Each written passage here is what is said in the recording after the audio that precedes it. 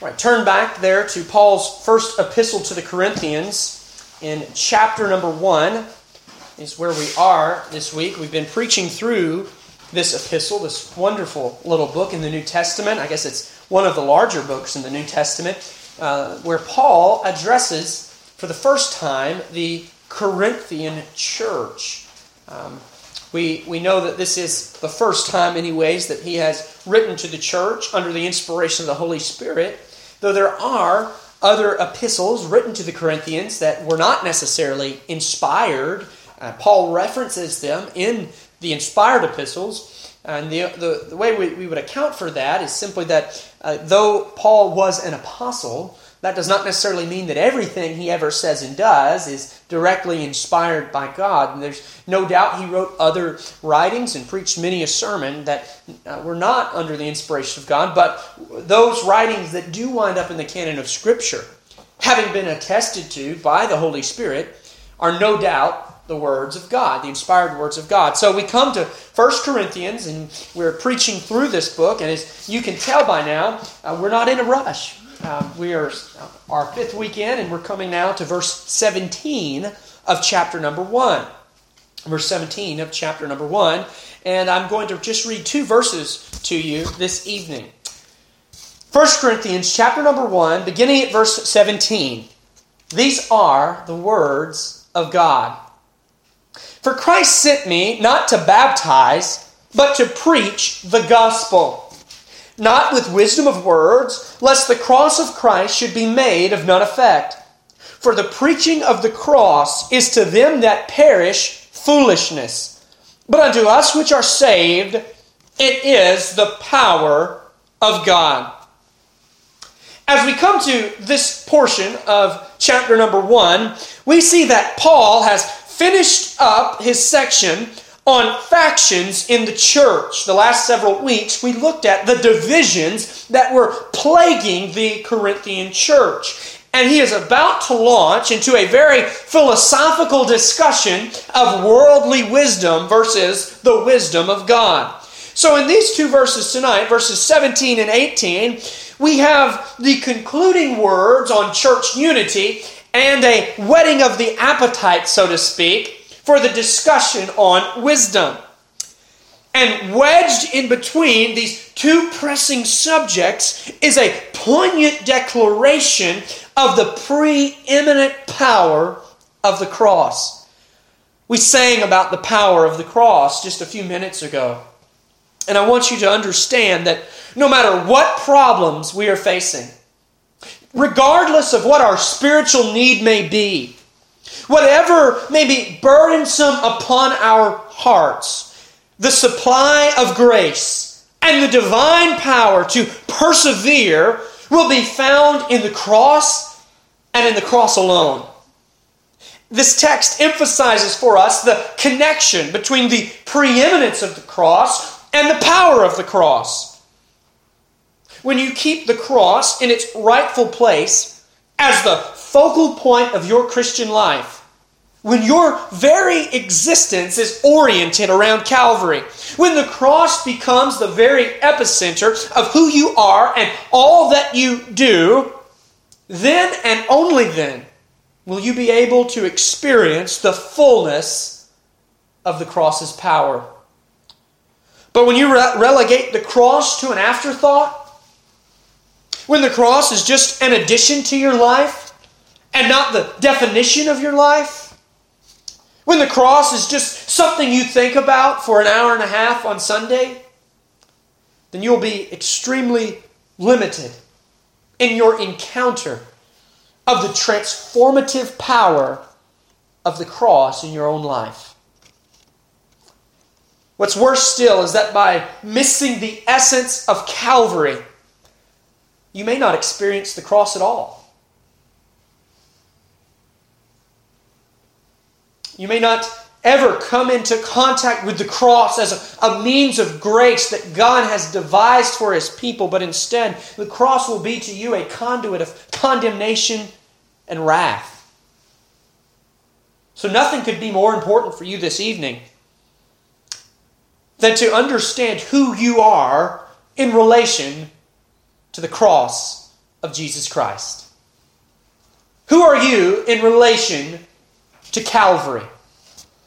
Now, I have just 2 points tonight. And if you think that the length of the outline is representative of the length of the sermon, you might be sadly mistaken. Because under those 2 points, we have many, many subpoints. I'm just teasing you all. But we do have just 2 things that I want you to see about this text tonight, these 2 verses tonight. The first is the preeminence of the cross. The preeminence of the cross in verse 17. In verse 17, Paul states for us the heart and soul of his ministry. This is the meat and potatoes of what Paul was called to do as an apostle. For Paul, the main thing is to keep the main thing, and this is the main thing. What is Paul called to do? Well, I want you to see Paul presents a negative, then he presents a positive, then he presents another negative, and he supplies us with the reasoning for this statement. What is this statement? Paul says, "For Christ sent me," here's the negative, "not to baptize." That's not what I came for. My purpose in coming to you is not just to baptize, but to preach the gospel. The other negative, not with words, not with wisdom of words. And then the reasoning, lest the cross of Christ should be made of none effect. In other words, Paul tells us what he's not supposed to do, that is, come to baptize. Then he tells us what he is supposed to do, that is, preach the gospel. But then he tells us that there is a wrong way to do what he is supposed to do, which would be to preach the gospel, but do so with the wisdom of words. I want you to understand, God has given us all a work to do. Each one of you that believe upon the Lord Jesus are tasked with a work to do. And there's 2 ways to be disobedient. The first is to just flat out do something else other than what God has tasked us to do. But the second way, and I fear that for most Christians, this is the way that we are most often disobedient, is that we do what God has called us to do, but we don't do it in the way that God has called us to do it. We do it in a wrong way. And I want you to understand that not only must we do what the Lord has called us to do, but we must do it in the way in which He's called us to do it. And there's some things that He calls all of His people to do in the exact same way. Read your Bible. Pray. Commit yourself to a local church. So on and so forth. But then there's specific tasks and specific roles and specific ministries and specific positions that God gives His individual people that He doesn't always give to others. For instance, Jarrett, God has given you the position of a father. That's something that He's not yet given to me, right? So that's something specific that God gives to some of His people that He doesn't give to others. And there's a way to be a father that is according to the Word of God, and therefore the right way to do it, and then there's the wrong way to do it. So don't think just because you're doing outwardly what God has called you to do, don't think that automatically means that you're being obedient. God has called me here to the ministry in Paris, Tennessee. But if I don't go about the ministry the way the Word of God says to do it, I'm being disobedient, am I not? And so Paul says it's possible to do God's work, but if you don't do it the way God tells you to do it, you're being disobedient. And what is Paul's work? Well, if you remove the negatives from verse 17, you see it.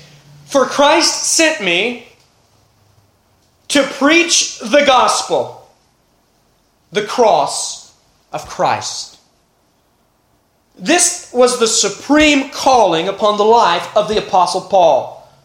Above everything else, Paul was called to be a preacher of the gospel of Christ. And he provides for us a very succinct definition of the gospel as the cross of Christ. Now, obviously, the gospel presentation includes more than just the cross, does it not? The holiness of God, the sinfulness of man, these must be declared. God's purpose to save a people for His own peculiar possession must be understood. The burial of Christ and the resurrection of Christ and the ascension of Christ, these are all aspects that are indispensable to the gospel. But Paul specifically mentions for us here the cross, because it is that old rugged cross on Golgotha's hill that is to take the superlative preeminence in gospel preaching. It's to take so much of an eminence that it is accurate to look at Calvary and to say that is the gospel. That man hanging upon that cross, that is the gospel. And if we fail to preach that, we fail to preach the gospel. Because rising up from the narrative of redemption is this towering edifice of Mount Calvary. And upon that mountain stands a cross, and it casts its glorious shadow upon all other truths and all other messages. In other words, everything we preach, everything we do as Christians, everything we do as ministers of the gospel is to be oriented around the cross of Calvary. And without the cross, there is no gospel. Apart from the cross, Jesus Christ has no purpose in the plan of God. Central to the reality of Christianity is the cross of the Lord Jesus. And we may differ on finer points of the Christian religion, but there can be no room for disagreement when it comes to what transpired upon the cross of Calvary.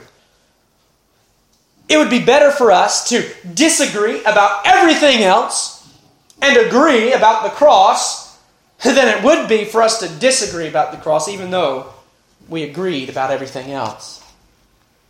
Because the very character of God is manifested on the cross. God defined Himself for us on the cross. You want to know who God is? Look to Calvary.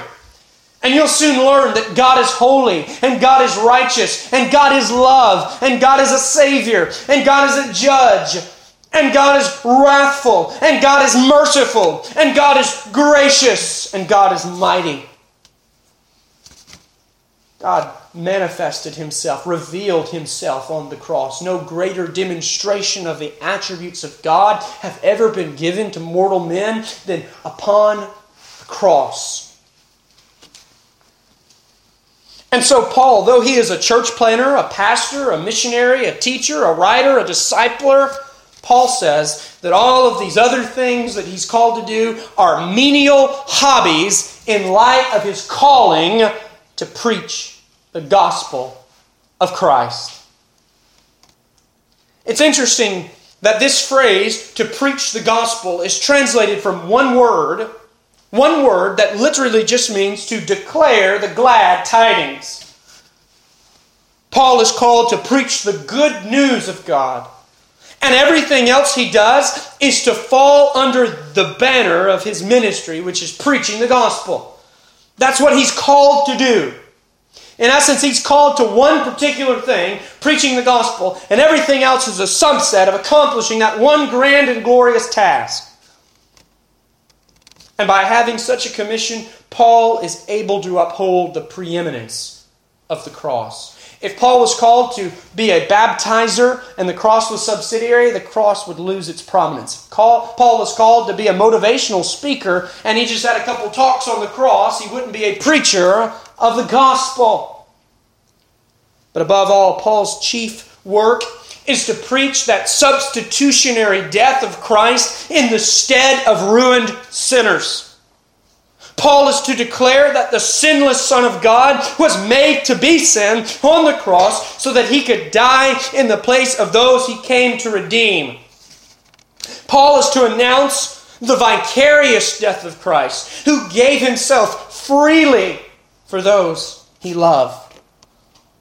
And Paul is preaching the blessed gospel of the Lord Jesus, that gospel that is joy-producing and sin-cleansing and soul-transforming and eternity-altering and God-glorifying and Christ-exalting and world-conquering.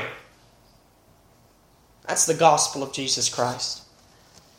And only when the message of the cross ascends to its rightful place of preeminence does the gospel retain the fullness of divine power so as to accomplish all that it is purposed to do.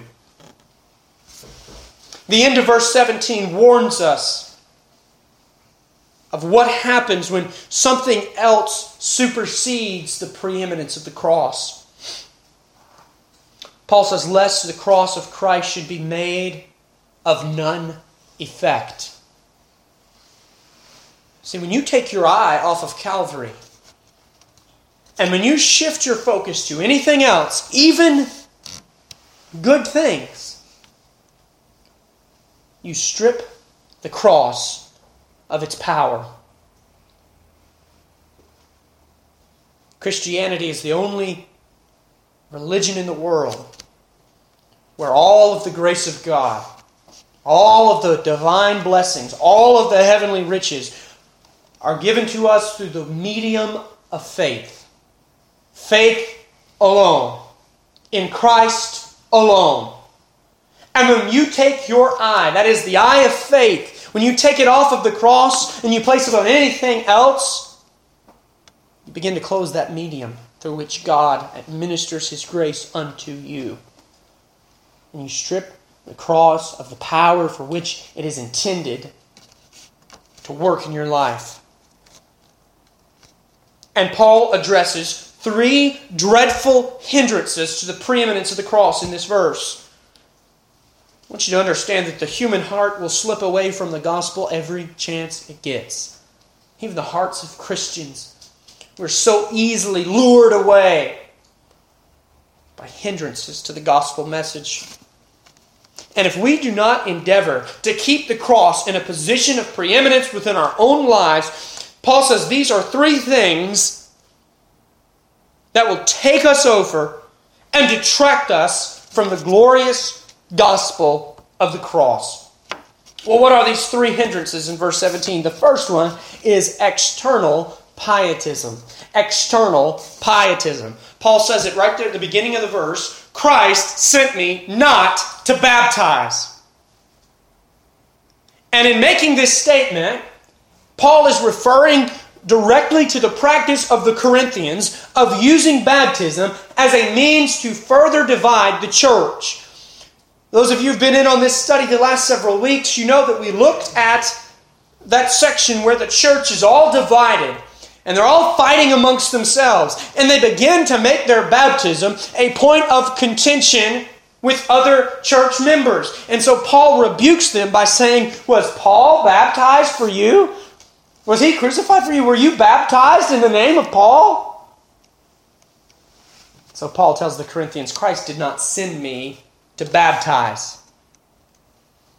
And so Paul is distancing himself from these factions, but that's not all he's doing. There's a bigger picture in view, and there's a principle behind this phrase. And that is that he's making a sharp distinction between the heart of what Christ sent him to do and the external accoutrements of his mission, so to speak. Yes, there are externals to the Christian life. There are outward acts that we are to perform as expressions of our religion. And yes, baptism is one of them. Paul would be the first to tell you how important it is to have scriptural baptism. And there are other things such as the Lord's Supper and prayers and church attendance and yes, even financial contributions that are important aspects of our Christian religion. But these externals are to never replace the finished work of the cross in God's economy of grace.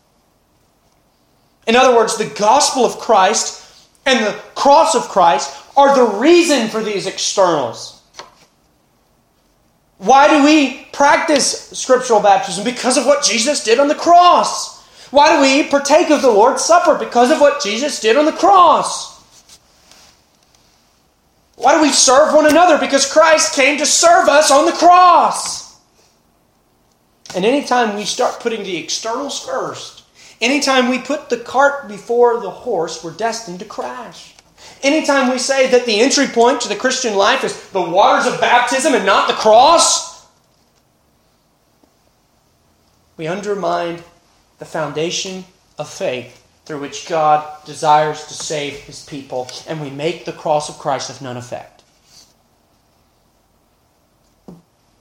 See, if your sin is washed away in the baptismal waters, what point does the cross have for you? What does it have to offer for you? If you can justify yourself through supposed good works, what benefit is the cross to you? But if there is absolutely less than nothing that you could do to contribute to your salvation, if there is no good work that you could perform to justify yourself, then the cross is really the only thing that matters in the Christian life. We find that it's all the cross and nothing less. All the cross and nothing less. The cross is the reason for these externals. Because these externals point back to the cross. Where there's no preaching of the cross, there's no need for baptism. What are we symbolizing in baptism? We're symbolizing the death of Christ and the resurrection of Christ. If there's no preaching of the cross, there's no need for the Lord's Supper. He said, "This do ye in remembrance of me." What are we remembering? We're remembering the cross. Therefore, the truth of Calvary must stand immeasurably amongst all of these external rites. But when we allow external pietism to become central in our religion, when we become so focused on the externals, we strip the cross of its power and relegate ourselves to some kind of wooden sacramentalism.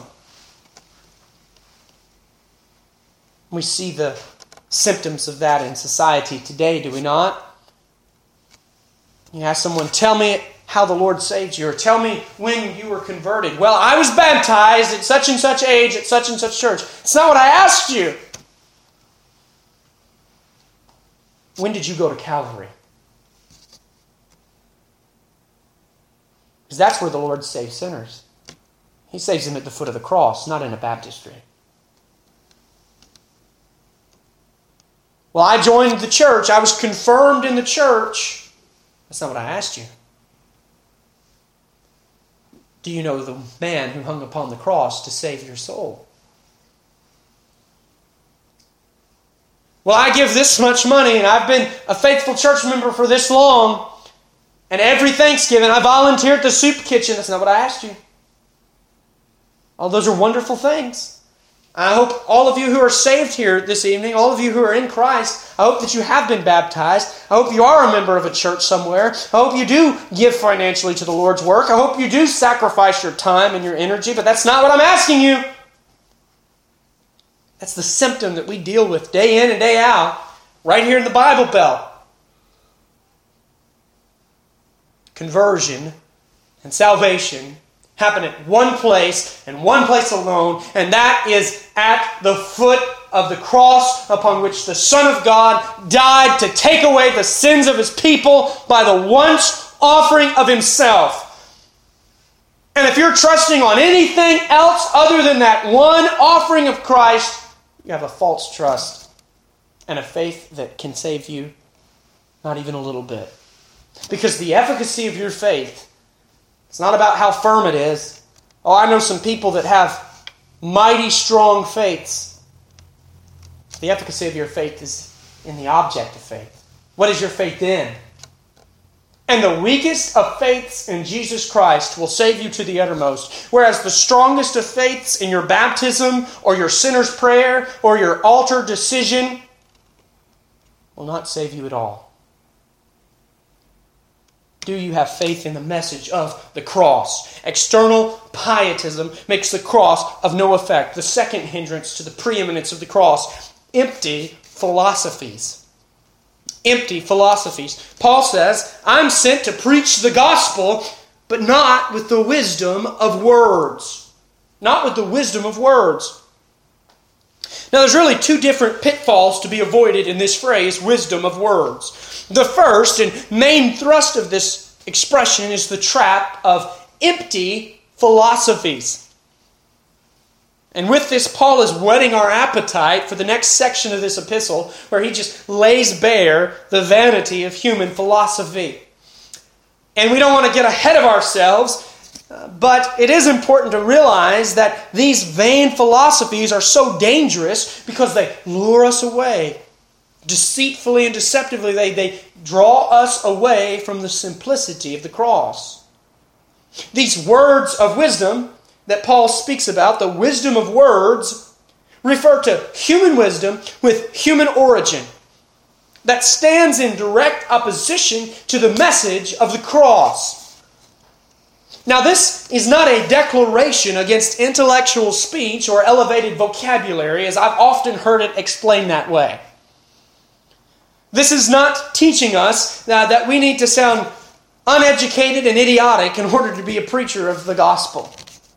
As I've so often heard this text abused to me, and that's not what it's saying at all. So just because you have a preacher or you're reading a book or you're listening to a sermon and there's a word used that perhaps you don't understand and it's got more than 3 syllables and more than 8 letters, don't pull out 1 Corinthians 1:17 and tell him, well, you're not preaching with simplicity, you're preaching with the wisdom of words. That's not what Paul's talking about at all. In fact, Paul was no doubt a very educated man, and his writings are amongst the most structured and challenging in the whole New Testament.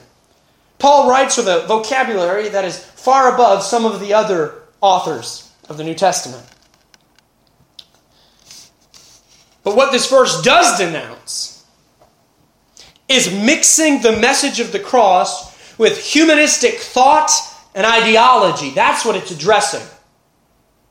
Taking the philosophies and the psychological teachings of the world that are not rooted in the gospel and the Word of God and trying to mix that together with the gospel. Aristotle has no place in the pulpit.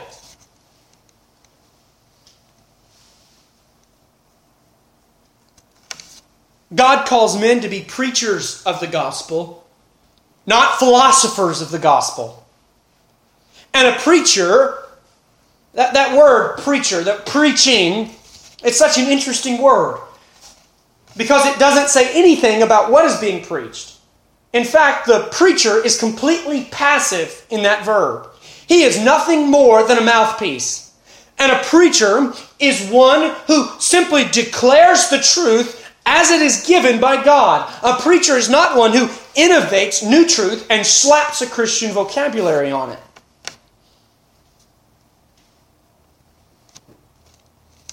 God wants you to be happy, wealthy, and healthy all the time. In Jesus' name. What is that? That's strict humanism with a Christian vocabulary on it. That's Epicureanism, fulfilling the desires of the flesh, doing whatever pleases me. But you mix it with the gospel and say that that's what God wants for your life. And that's why Jesus came to earth. And you've made a damnable message twofold as bad. May we always keep our conjectures and our ideas and our own opinions far, far away from the proclamation of Christ and His cross. My own prayer for myself is that my own thoughts and opinions about different things would never interject into the message of God that He has given us.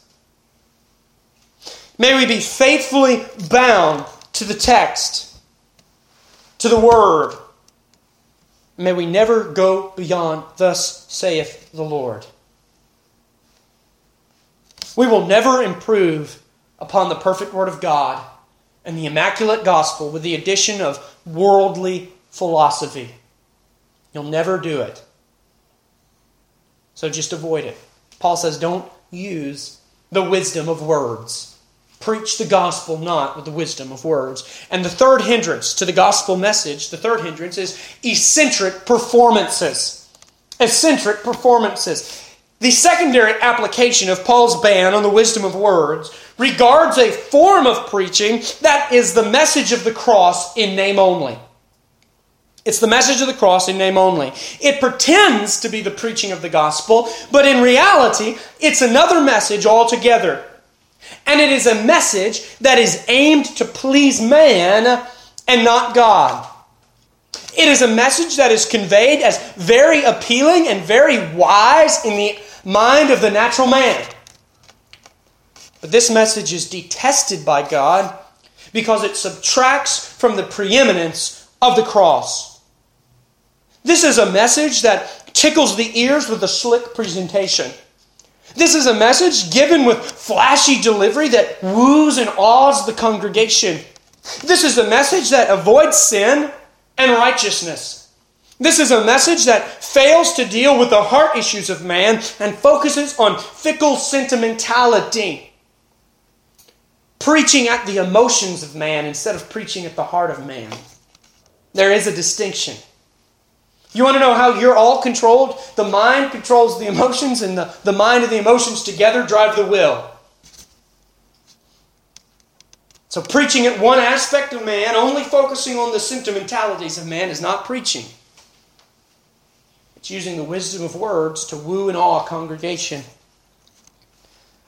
Paul is condemning a message that sounds so sophisticated that it puffs up the congregation when it's really not saying anything at all.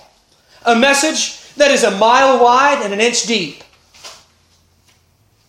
God has never called anyone to preach such a message. And it is the epitome of blasphemy to do so and call it the gospel.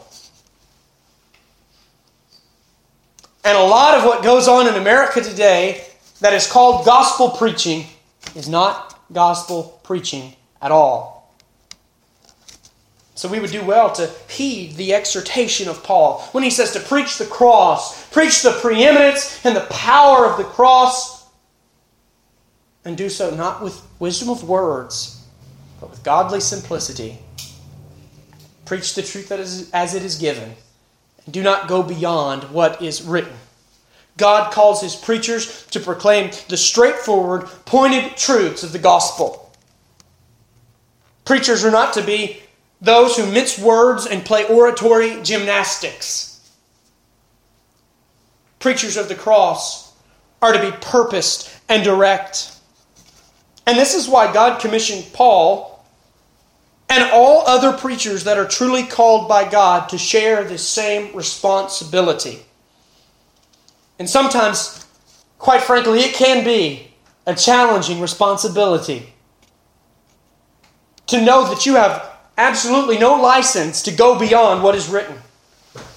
On both sides of the pulpit, that can be a challenge. In your own day-to-day life, when you come across a command or directive in the Word of God that's hard on the flesh, that's hard on the will, that requires exertion of our energy and desires and a disciplining of our own affections and a changing of our own mind, we don't have the divine authority, the license to change what God has directed us. We have to be bound to this Word. It's our only guide for faith and practice. Not to focus on baptism or the other externals. Not to magnify the philosophies of men. Not to exalt charisma and gratify the desires of the flesh. But to faithfully preach the gospel as it has been given by God. And when preachers are obedient to this task, the cross assumes its rightful place of preeminence. Now the second point, verse 18. That was the preeminence of the cross. I want you to see now the power of the cross. The power of the cross. Paul says in verse 18, for. And that tells us that his argument in verse 18 is building upon verse 17. He says, for. So we see that the power of the cross is directly related and dependent upon the preeminence of the cross. When these hindrances rise up, the cross is made of no effect. when these hindrances are all cast down and the cross stands alone, unveiled in all of its radiant glory, then it has an effect of divine proportion. Do you see that? That when we keep our focus upon the cross, we exalt the message of the cross, and we're always focused and thinking and dreaming and pondering about the truths of the gospel, then that gospel has great power in our life. But when we're compartmentalized, when we think about the gospel for an hour on the Lord's day, and then we're all caught up thinking about everything else under the sun, the gospel does not have that same transformative power in our life. That's what Paul is communicating here. For the preaching of the cross is to them that perish foolishness, but unto us which are saved, it is the power of God. And it is by this power that God continues His purpose in the world. Now I want you to see in verse 18 that God divides the entire world into two groups. And each one of you here tonight, and everyone who has ever lived, is in one of these two groups. There's no halfway, midway option. There's two groups for every soul that has ever lived. Here they are. One is them that perish. Them that perish. And the other is us which are saved. Them that perish, us which are saved. And Paul puts himself in the us which are saved crowd.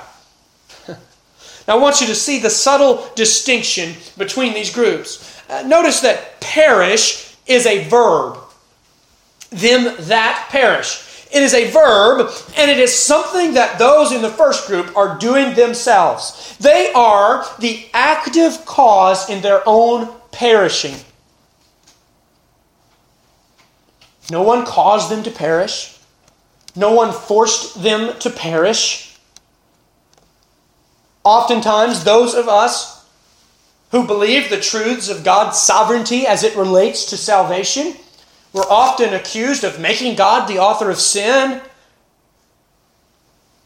And the illogical question is asked, well, how can men be responsible for sin if God ordained all things? Well, Paul says here that it's them that are perishing. It's them that are sinning. It's not God that sinned for them. You understand? And so they're the active cause in their own perishing. But notice that the word saved is an adjective to describe a condition that those in the second group have been placed into by a power outside of themselves. It doesn't say them that perish and them that are saving themselves. No, it says them that perish and them that are saved. It's a truth concerning them. And it shows us that they have nothing to do with their own state of salvation. No, what man does on his own is perish. And those who are in the second group of them which are saved, us which are saved, before they were in that group, they were in the first group who were perishing. But something happened to them. Something interceded in their life. Something interjected into that active perishing that they were doing themselves and dramatically wrought a change within them, calling them out of that condition of perishing and placing them into a condition of being saved. Both of these terms are in the present tense. So it would be accurate to say that those who are perishing and those who are being saved. And those in the first group, they have perished, they are perishing, and they will perish. And what a dismal state that is. And we see that apart from the Son of God, there is only death. Apart from the Son of God, there is only death. But for the second group, this verse hints at the three tenses of salvation. That is, they were saved. In the instance that they apprehended Christ by faith and received the gospel, they were saved. And now presently, By the power of the Spirit of God, through progressive sanctification, they are being saved from the power of sin. And beloved, there's coming a day when Christ shall return and receive His own, and we shall be finally saved from the very presence of sin, glorified and made likened unto Him. Those of you in Christ, you were saved the moment you believed. You're being saved by the power of the Spirit of God working within you even at this moment. And yet there remains a salvation for you when you shed this human flesh and you're transformed into the likeness of Christ in His glorified body. What a blessed gospel. What a glorious redemption. From eternity to eternity. Planned before the foundation of the world between God the Father, God the Son, God the Holy Ghost, executed on Calvary's cross, applied by the Spirit, and perfected by the triune Godhead in eternity. Oh, what a precious redemption. Wrought through Jesus Christ. And this verse 18, doesn't just state the division, but it gives the source of the division, does it not? What determines what group you fall into? There's two groups. Them that are perishing, them that perish, and those which are saved. Which group are you in? How do you make that determination? The determination is made by whether or not the cross is preeminent in your own heart and life. What did those that perish perceive the cross to be? How did they view the gospel? Well, they viewed it as foolishness. So when you're entrapped by external piety, when you're confounded by outward shows of religion, when you don't understand the sinfulness of man, when you see yourself far too highly than you ought, the message of the gospel is foolishness to you. How can a Palestinian that died on a Roman cross 2,000 years ago have any bearing on your own heart and soul? It's foolish. You're pretty good, right?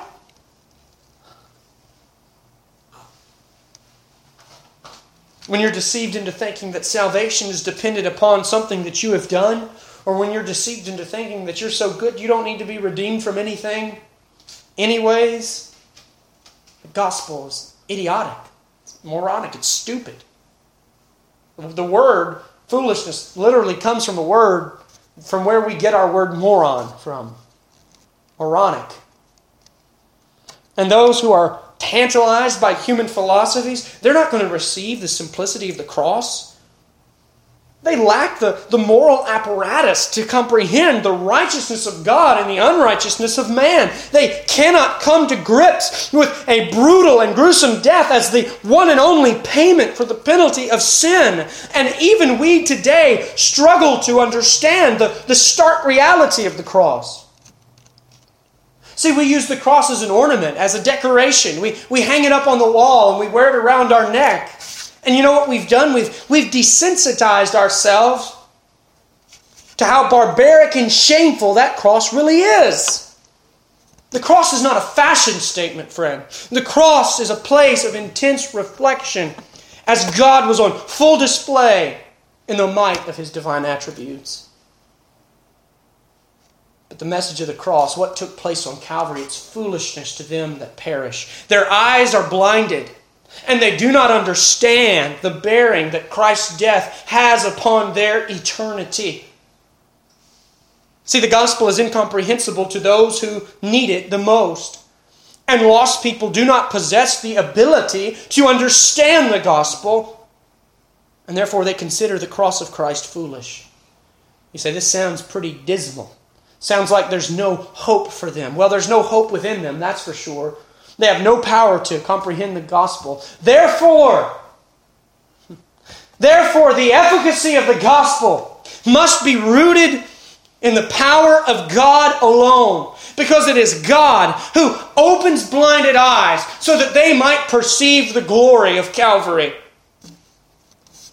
First, God saves man from his rebellion against the truth. Then God saves man with the application of the truth. And only God can do this. Salvation is of the Lord.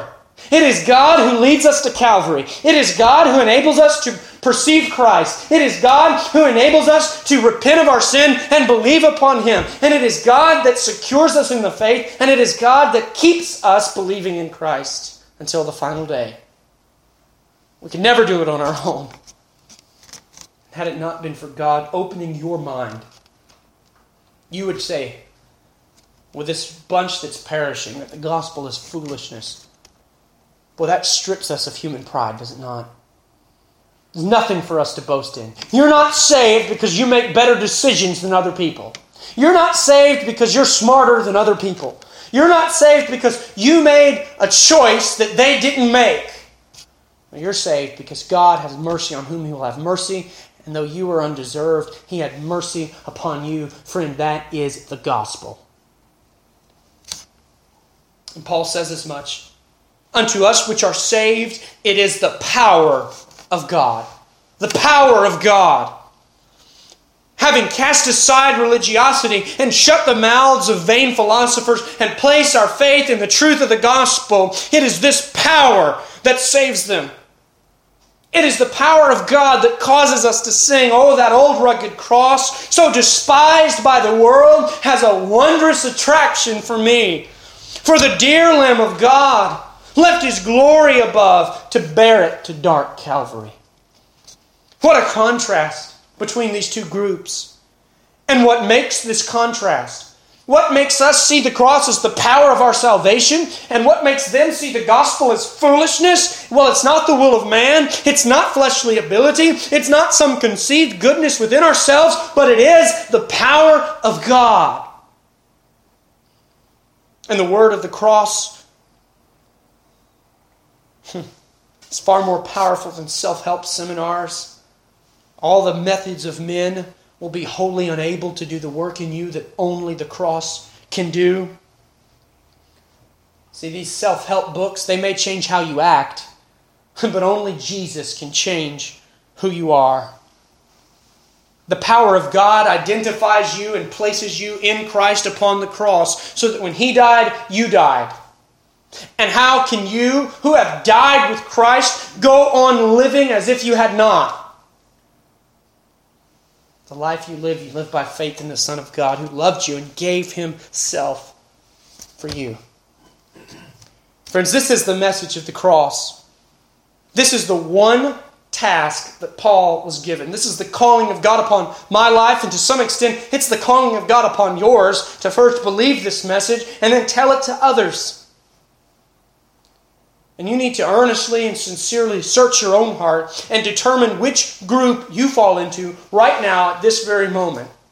When you hear the cross of Christ preached, when you hear of Jesus of Nazareth who lived a perfect life and was nailed to that old rugged tree, do you count that message foolishness?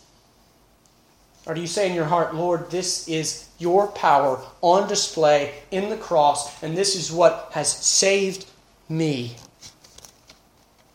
The cross is the conduit through which God manifests His saving power. And I ask you tonight, have you experienced the power of redemption in your own heart and life? Have you been to Calvary? And have you tasted of the preeminent power of the cross? Let's pray. Father, we thank You in the name of our Lord Jesus Christ for Your grace and Your mercy. We thank You for the full display of Your Son upon the cross of Calvary. We love You because You first loved us, because You sent Your Son to die for us on the cross, that the bondage of sin in our lives might be broken, that we might be redeemed unto Thee. And Father, we trust wholly in Your all-sufficient grace to keep us in the faith until the Lord Jesus comes. It's in His name we pray. Amen.